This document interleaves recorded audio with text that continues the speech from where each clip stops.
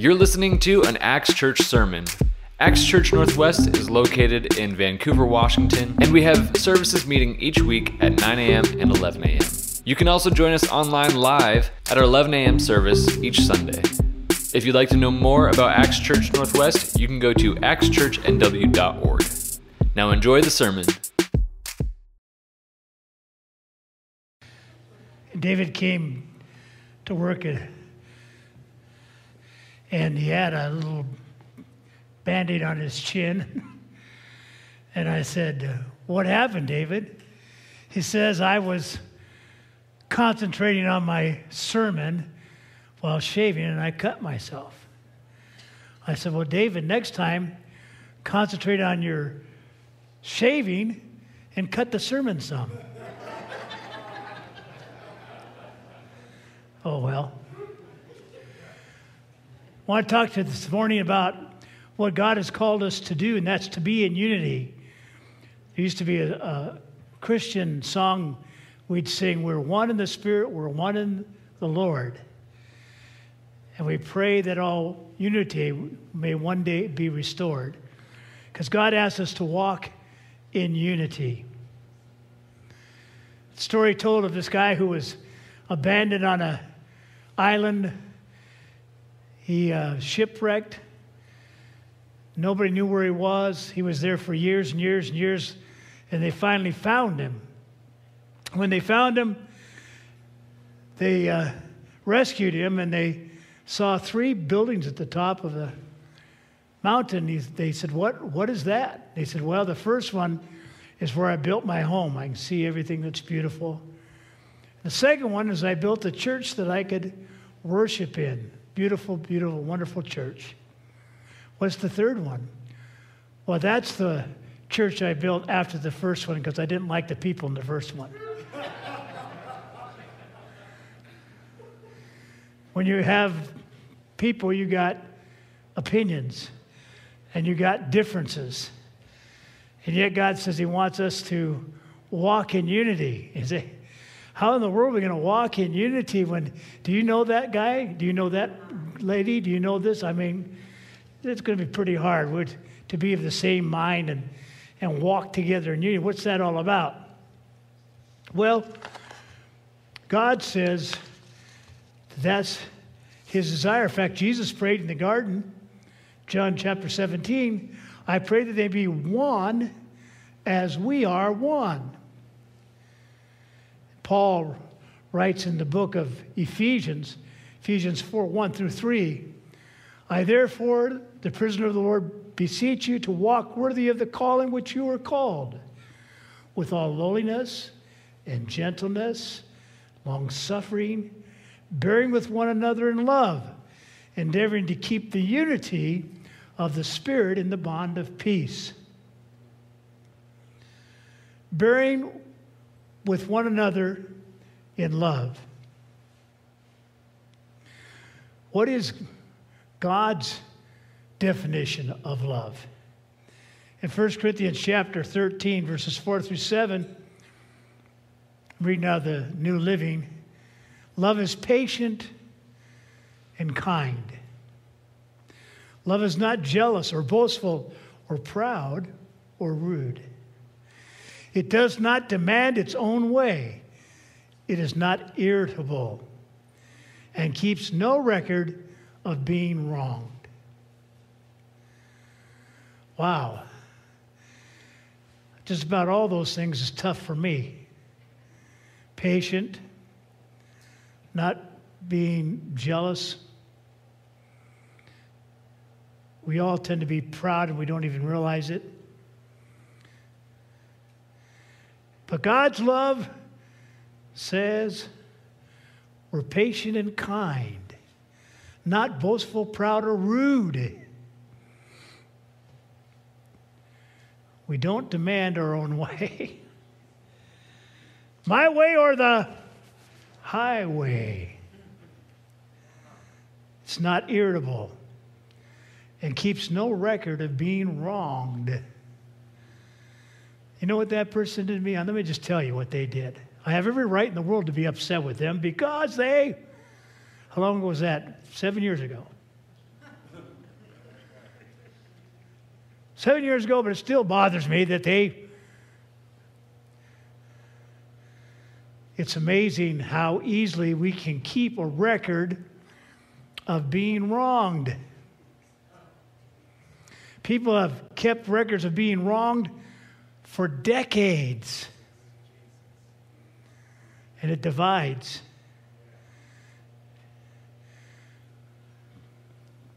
There's something about forgetting that's very important. And we forgive because of the forgiveness that we've received. We're only mirroring what God would do in forgiveness. Keeping no record of wrong, being wronged. That's not demanding our own way. You see, we have a problem, and it's personal preferences, It's what we enjoy, what we like. It's our background, our culture, things that we're used to. All those things. That seems to be the problem that we face. Psalm 133:1 says this: "Behold how good and how pleasant it is for brethren to dwell together in unity." To dwell together in unity. And I find it very interesting that we get a very good glimpse into what this unity is supposed to be all about when you take a look at who Jesus called to be his disciples. In Mark chapter 3, verses 16 through 19. "These are the 12 he appointed: Simon, to whom he gave the name Peter, James, son of Zebedee, and his brother John. To them he gave the name Boanerges, which means sons of thunder. Then there's Andrew, Philip, Bartholomew, Matthew, Thomas, James, son of Alphaeus, Thaddeus, Simon the Zealot, and Judas Iscariot." Very interesting. But there's one there who is given the designation Simon the Zealot. So what in the world was a zealot? Well, in this particular time, zealots were the ones that were on the extreme side against anything having to do with Rome. They absolutely despised and hated Rome to the nth degree. And they made it their business to do everything they could to destroy Rome, even doing acts of terror and those kind of things. These were fanatical people against Rome. Fanatical, way out there. So God says, "Simon, you're way out there. Come here. I want you to be one of my 12. So who else does he choose? Well, there's a guy collecting taxes for Rome. He says, "Matthew, you're a tax collector. You work for the Romans. Come on in." What's Simon thinking? Are you kidding me? This guy collects taxes for the Roman government? You're going to allow him in with us? You see, they were just like this. Right? Wrong. You couldn't get any further polarization if you had to. You got a zealot and a tax collector. Unbelievable. Now, let's play together nice. Huh. Yeah. But you can't stand anything that comes out of his mouth.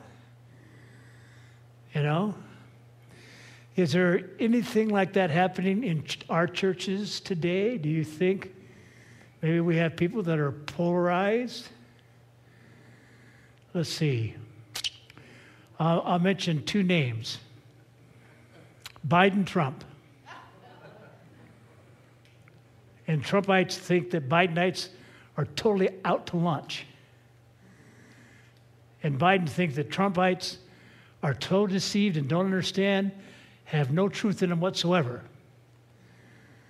Now imagine Jesus calling these two extremists, sit together and play nice. Don't be boastful, don't be proud. Trump, Trump, Trump, Trump.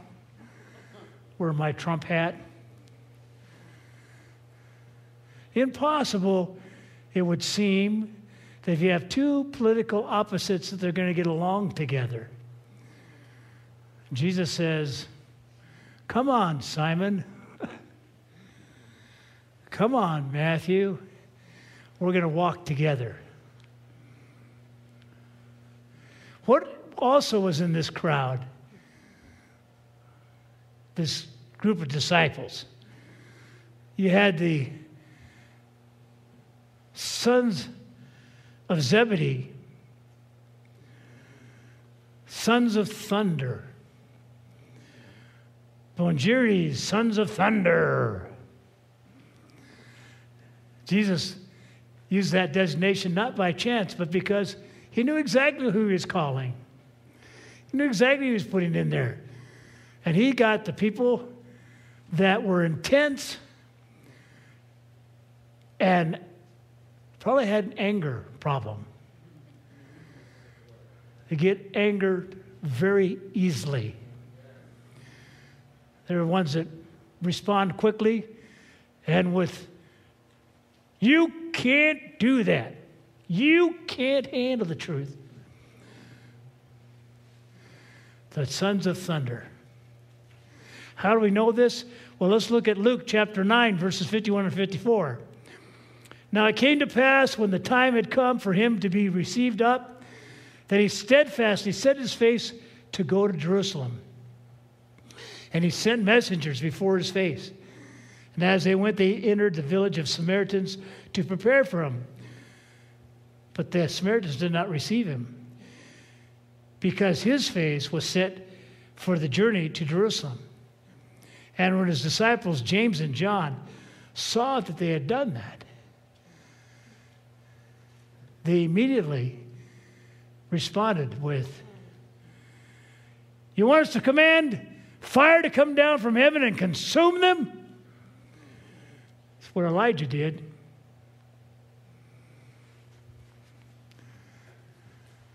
Yeah, that's God's answer, right? Every time somebody does something you don't like, you just, there's no room in the end. Take that. That's a loving God. That's a caring God. But here James and John are. Do they have any idea who you are? They can't treat you like that. Let's just wipe them out. So you got quick on the trigger anger people. You got a zealot. You got a tax collector.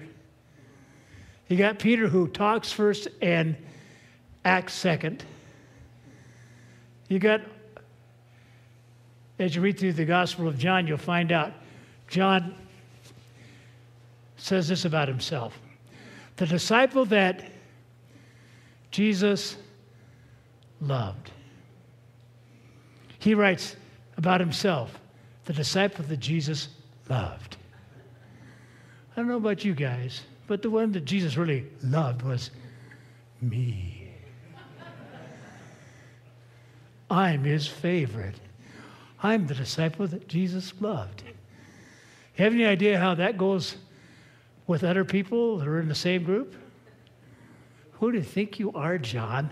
I'm the disciple Jesus loved. All these guys had their own personalities. They all had their own ways of doing things. They all had their backgrounds and culture. And Jesus says, forget all that. Forget it. I've called you to a different calling. That's what Paul says when he's, walk worthy of the calling with which you were called. To walk in unity. To keep the unity. Here's the problem. You may get into a place where you become unified, Them keeping unity is a different thing altogether, right? Well, we finally got that cut taken care of. Now we're all on the same page. We're good, right? And then somebody paints the church. You chose gray? Are you kidding me? I wake up to gray skies most all year long. Yeah, I had to paint the church gray. Gray skies. Why didn't you paint it gold or yellow? Why didn't you paint it blue? Why gray? We got black chairs in the church. Black chairs in the church. Doesn't black represent sin? You got sin chairs in the church. No, black is beautiful. Not to me, it's not. I want blue. Blue, soothing blue. Well, Terry wants pink. All pink chairs, please.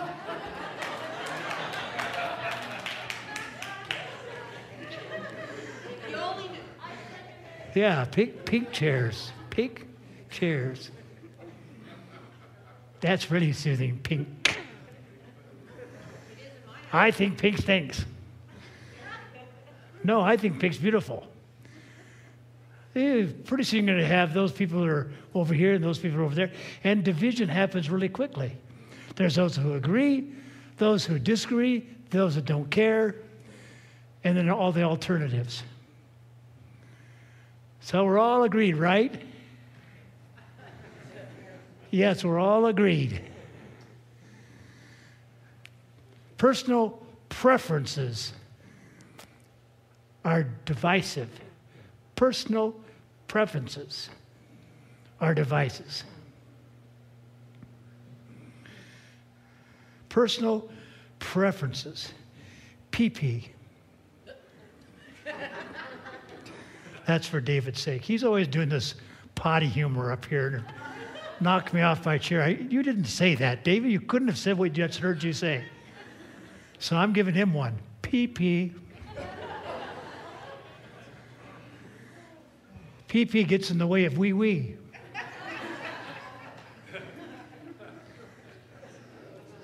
Okay, we had our humor.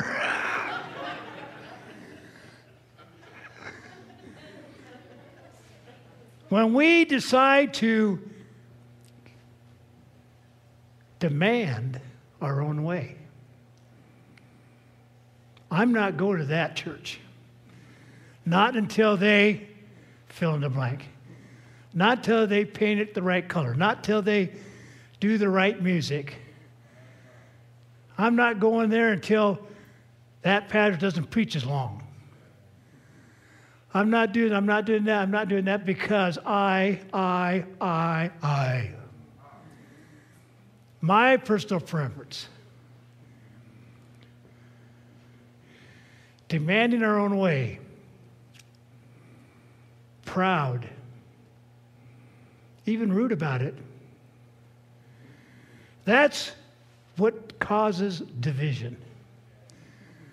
Does God know that people have a problem with those things? Absolutely. Absolutely.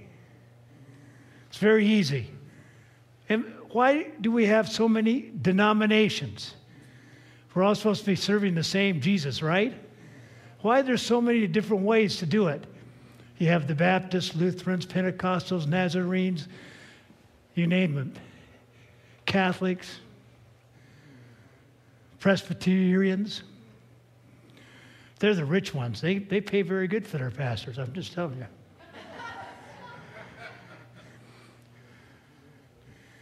But it's all based on Scripture. We're what we are because we believe in the Bible. As if nobody else does. What would happen? I like to have a little bit of humor. Very little. If we were to take how Jesus healed the blind, for instance. And let's start with Matthew 9:27 through 30. When Jesus departed from there, two blind men followed him, crying out and saying, Son of David, have mercy on us. And when he had come to the house, the blind men came in, and Jesus said to them, Do you believe that I'm able to do this? They said to him, Yes, Lord. Then he touched their eyes, saying, According to your faith, let it be to you. And their eyes were opened. He touched me. Oh, he touched me. And my eyes were opened. I was healed. So how do you get healed from blindness? By the touch of the Master's hand. That's my experience. I know it's true. It's recorded in the Scripture. It's biblical. I'm a touchite. I believe that you need to be touched to be healed.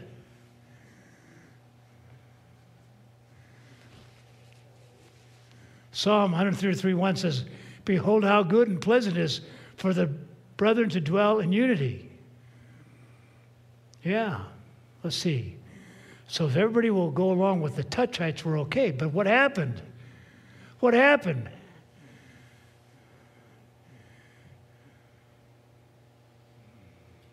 What happened was Mark 8:22 through 25. Then he came to Bethesda, and they brought a blind man to him and begged him to touch him. So he took the blind man by the hand and led him out of town. And when he had spit in his eyes and put his hand on him, he asked him if he saw anything. And he looked up and said, I see men like trees walking. Then he put his hands on his eyes again and made him look up. And he was restored and saw clearly. So I agree you have to be touched by Jesus because he touched me. But you forgot one thing. The touchites forgot one thing. You forgot the spit in the eye. Yes, Jesus touched me and I was healed. I was blind and I was healed. But you forgot to tell them about the spit. Without the spit, you can't have the healing. So don't keep people from the truth. If the right way is, as it's recorded in Scripture, you get spit in the eye. So you can be a touchite. I'm going to be a spitite.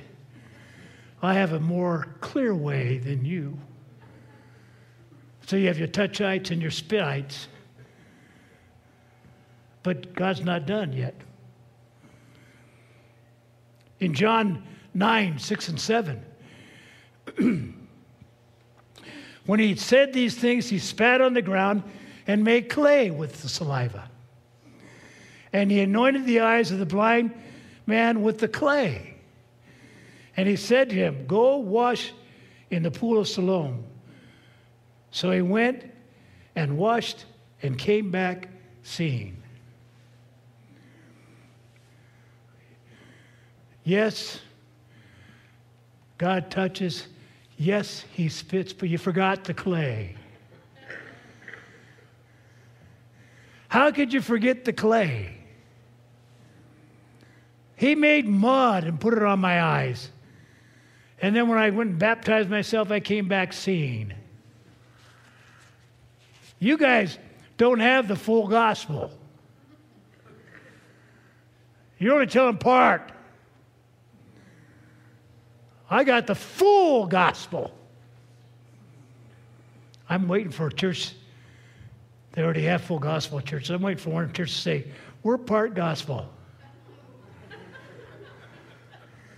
Don't go to the full gospel. Come to the part gospel. Do they think everybody else doesn't have the full gospel? Let's think about this, folks. What do you say when you say, we're the full gospel? We're the disciple Jesus loved. Too bad about you.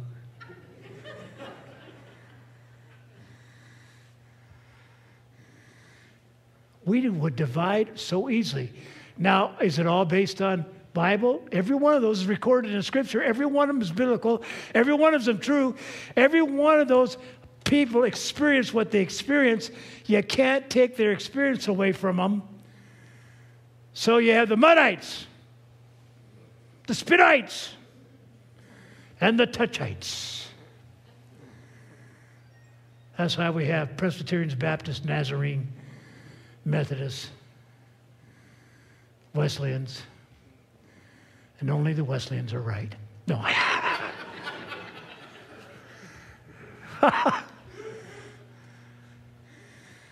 It's too easy to read the Scripture, form an opinion without the whole of Scripture. And then find people who agree with you. Have you had the mud experience? Yes. If only you had the mud. If you just had the mud. I just pray that God would give you mud in the eye. In fact, every time I propose a drink, I say, here's mud in your eye. That was bad. Even for me, that was bad.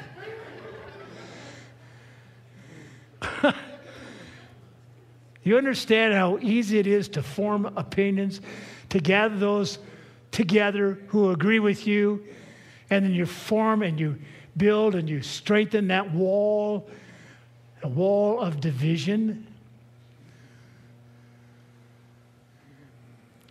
You know, I often see how God gives us all these different ways of viewing things. One of those, I think, is marriage. And the two shall become one. So you get two individual people coming together to form a relationship. And I can just tell you this. A marriage without unity is a marriage in trouble. Denise's father had a saying, it's better not to be married than to be married to the wrong person. Because it can be an absolute horrible situation. But that's when you got stars in your eyes and you see that person and they seem so wonderful, you know.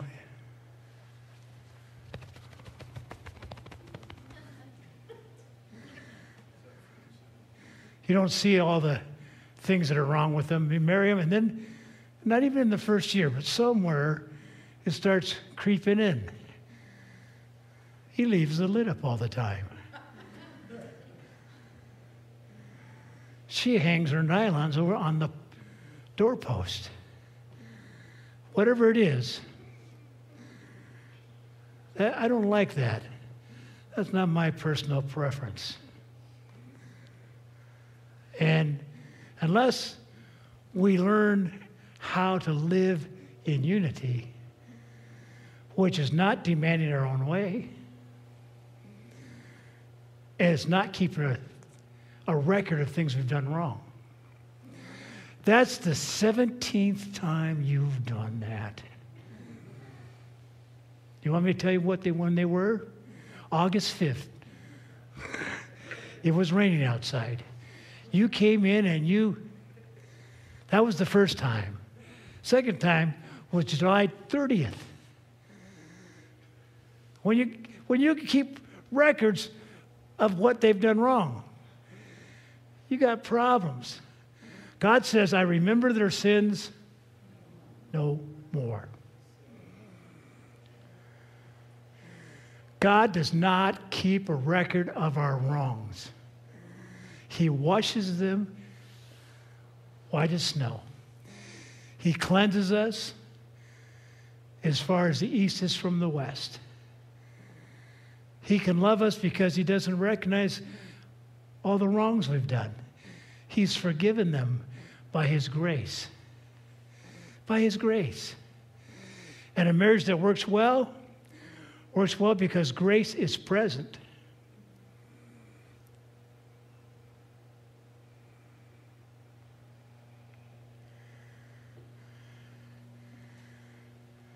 How do we live in unity?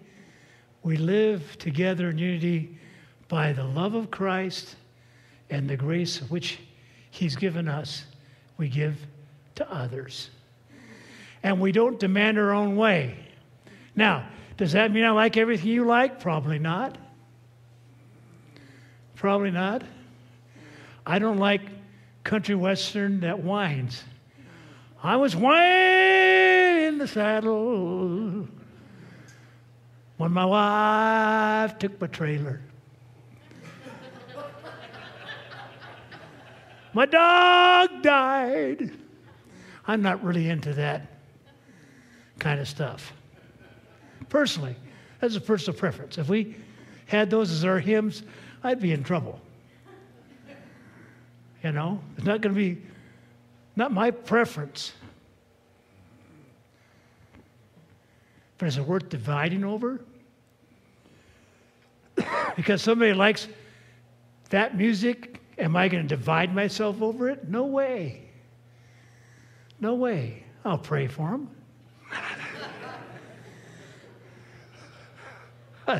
That was not nice. But I'm not going to let it divide. It's amazing what we let divide on personal preference basis. Well, on a hot day, I sure could go for a cold beer. A beer, says the teetotaler. I was raised in a family where alcohol was the devil, basically. Several of my family had died of alcoholism.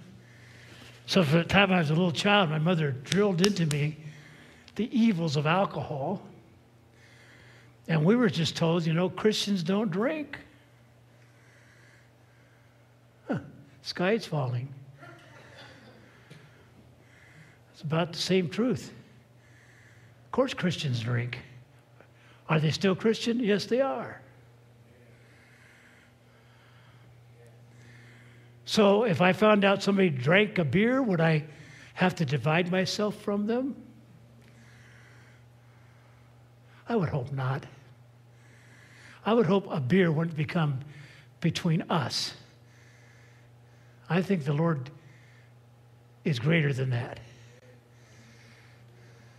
You fill in the blank, whatever it is. You figure out what bugs you, what bothers you. And are you going to let that divide you?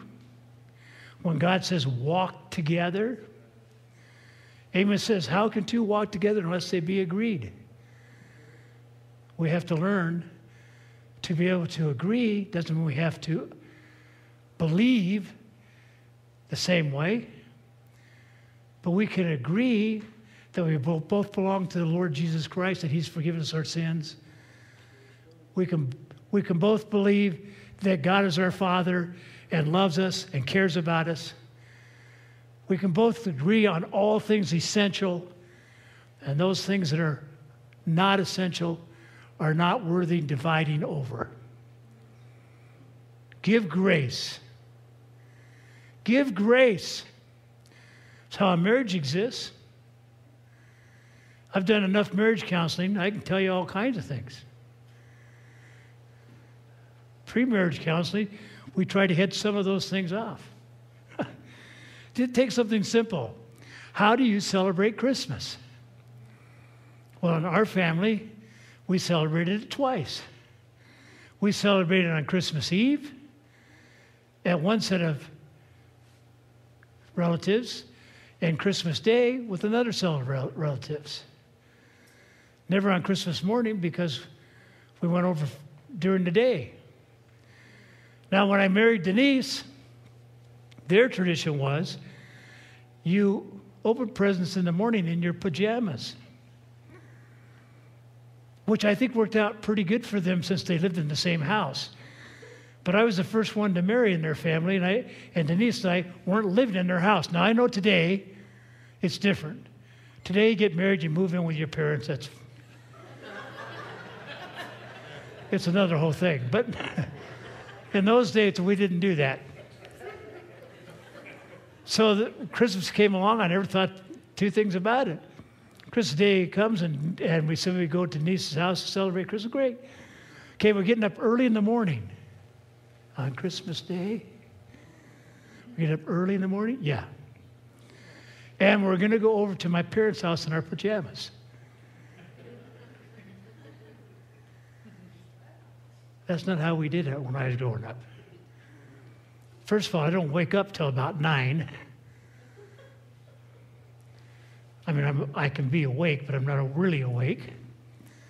But in our pajamas, sometimes in the spring and sometimes in the fall, I jump between the covers with nothing on at all. They don't want me going like that. But I felt kind of stupid driving in my pajamas for Christmas. I think I only did it once. You have to ask the niece. It's all a blur to me now. It was such a traumatic thing. For several weeks afterwards, I was sucking my thumb.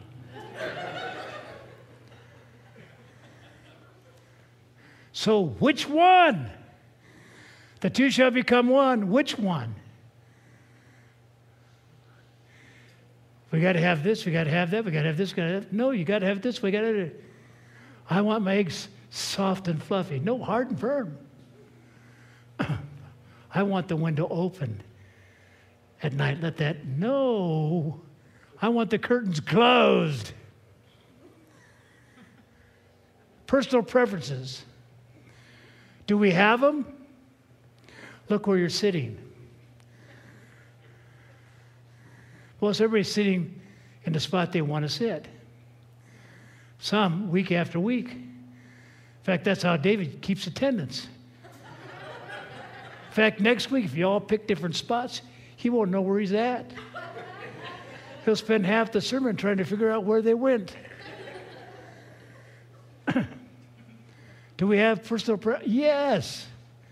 Does God know that? Yes. Is there anything wrong with that? No.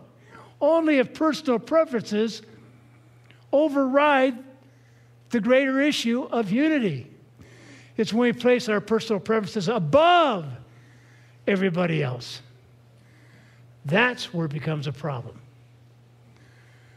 Learn to give grace. It's okay if people don't believe exactly like you do. It's okay. You have the right to share what you think and believe, but not to their detriment. We want to build together in unity of peace. Let's find out what we agree on. Let's find those things that are important. Let's pay attention to those things that bring unity and not division. Let's major on the majors and forget about the minors. That's how we have unity. That's how we walk together. When we have our eyes on the author and finisher of our faith, when we're looking to Jesus instead of our own comforts, our own personal preferences.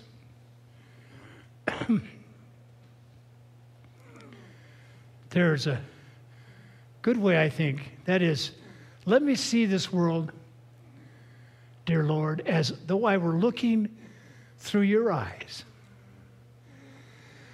A world of people who need you, and a world for which you died. Let me see this world, dear Lord, through your eyes. And if we did that, we would have grace. You see, according to the law, a woman who was caught in adultery was to be stoned. And according to tradition, the one with the greatest spiritual position was to toss the first stone. So they came to Jesus and they threw this woman caught in adultery According to the law, she's supposed to be stoned. It says in the scripture that Jesus fulfilled all the law. But what he said was, whoever has no sin in their life, you cast the first stone. There's only one who could.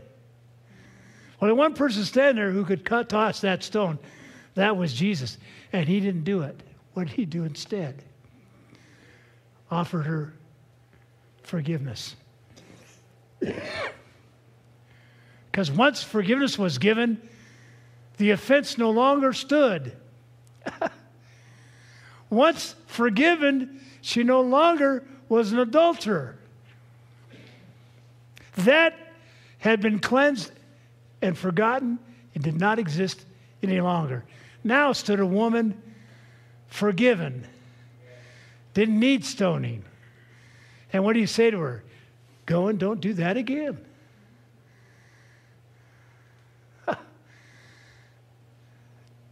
But Jesus could have, give me the biggest stone right there, I'll take care of this. That's not God. God wants to forgive. He doesn't want to have punishment given. He wants love to be given. Is our first thought, let me call down fire from heaven? Cut in front of me again, buddy, and you're going to get the wrath of God. See, James and John, the sons of thunder, there'd be a lot of ashes where cars once were if they were in our society. Bring it down! That's not Jesus. Where's the forbearance? Where's the love? Where's the concern? Where's the care? Where's the nurture? Where is the grace? They may not deserve it, but grace is given when there is no deserving. God gave me grace. For the wages of sin is death. How many times could God have condemned me? I don't want to tell you. There's a story told about it. It goes like this. A man died and went to heaven. And he noticed that they had all these clocks. And they were all keeping different time. Some were going very slow, and some were going faster. And he said, St. Peter says, what's the deal with the clocks? He says, that represents every soul on earth. And those ticks are every time that person sins. Really? Well, where's Pastor Dave's? Oh, we got it in the other room. We use it as a fan.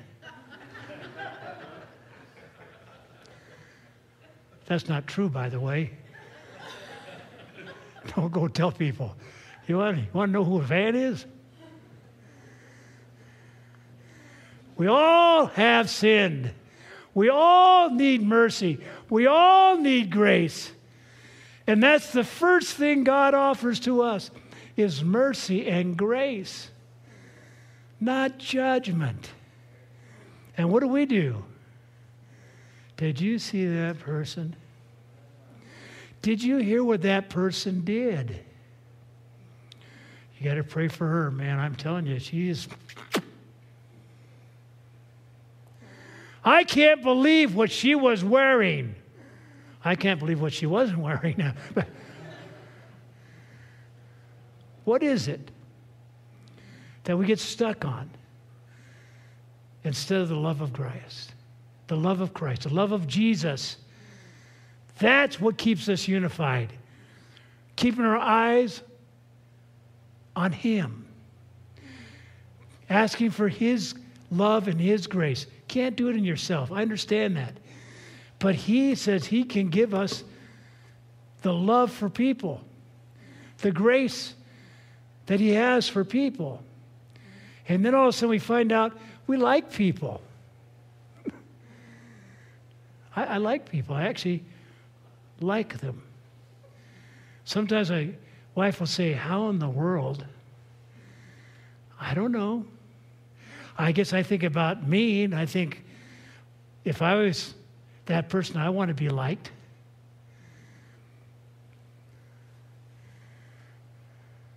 How about us liking and loving people and it not being a chore? I'll like you, but I won't like doing it. That's not the way it works. You like people because God loves them. I love you, and God loves you, and that's the way it should be. Because the love of God is made manifest through you. You're the only Jesus some will ever see. You're the only words of life some will ever hear. So let them see in you the love of Christ. We're his ambassadors. We're not asked to give of ourselves, we're asked to give of what he has. And he wants to give it freely. And that'll keep us walking together in unity. Thanks again for listening. We hope the Lord blessed you through it. We'd like to invite you to join us on one of our Sunday morning services at either 9 a.m. or 11 a.m. Whether you would just like to find out some more info about Acts Church, or if you'd like to plug in and take some next steps in your faith, actschurchnw.org is a great place to start. You can also email us at info@actschurchnw.org. There's always more content coming, whether it's on YouTube or on our podcast channel. So be sure to subscribe to both of those to always get the newest content from Acts Church. Until next time, we hope you have a blessed week.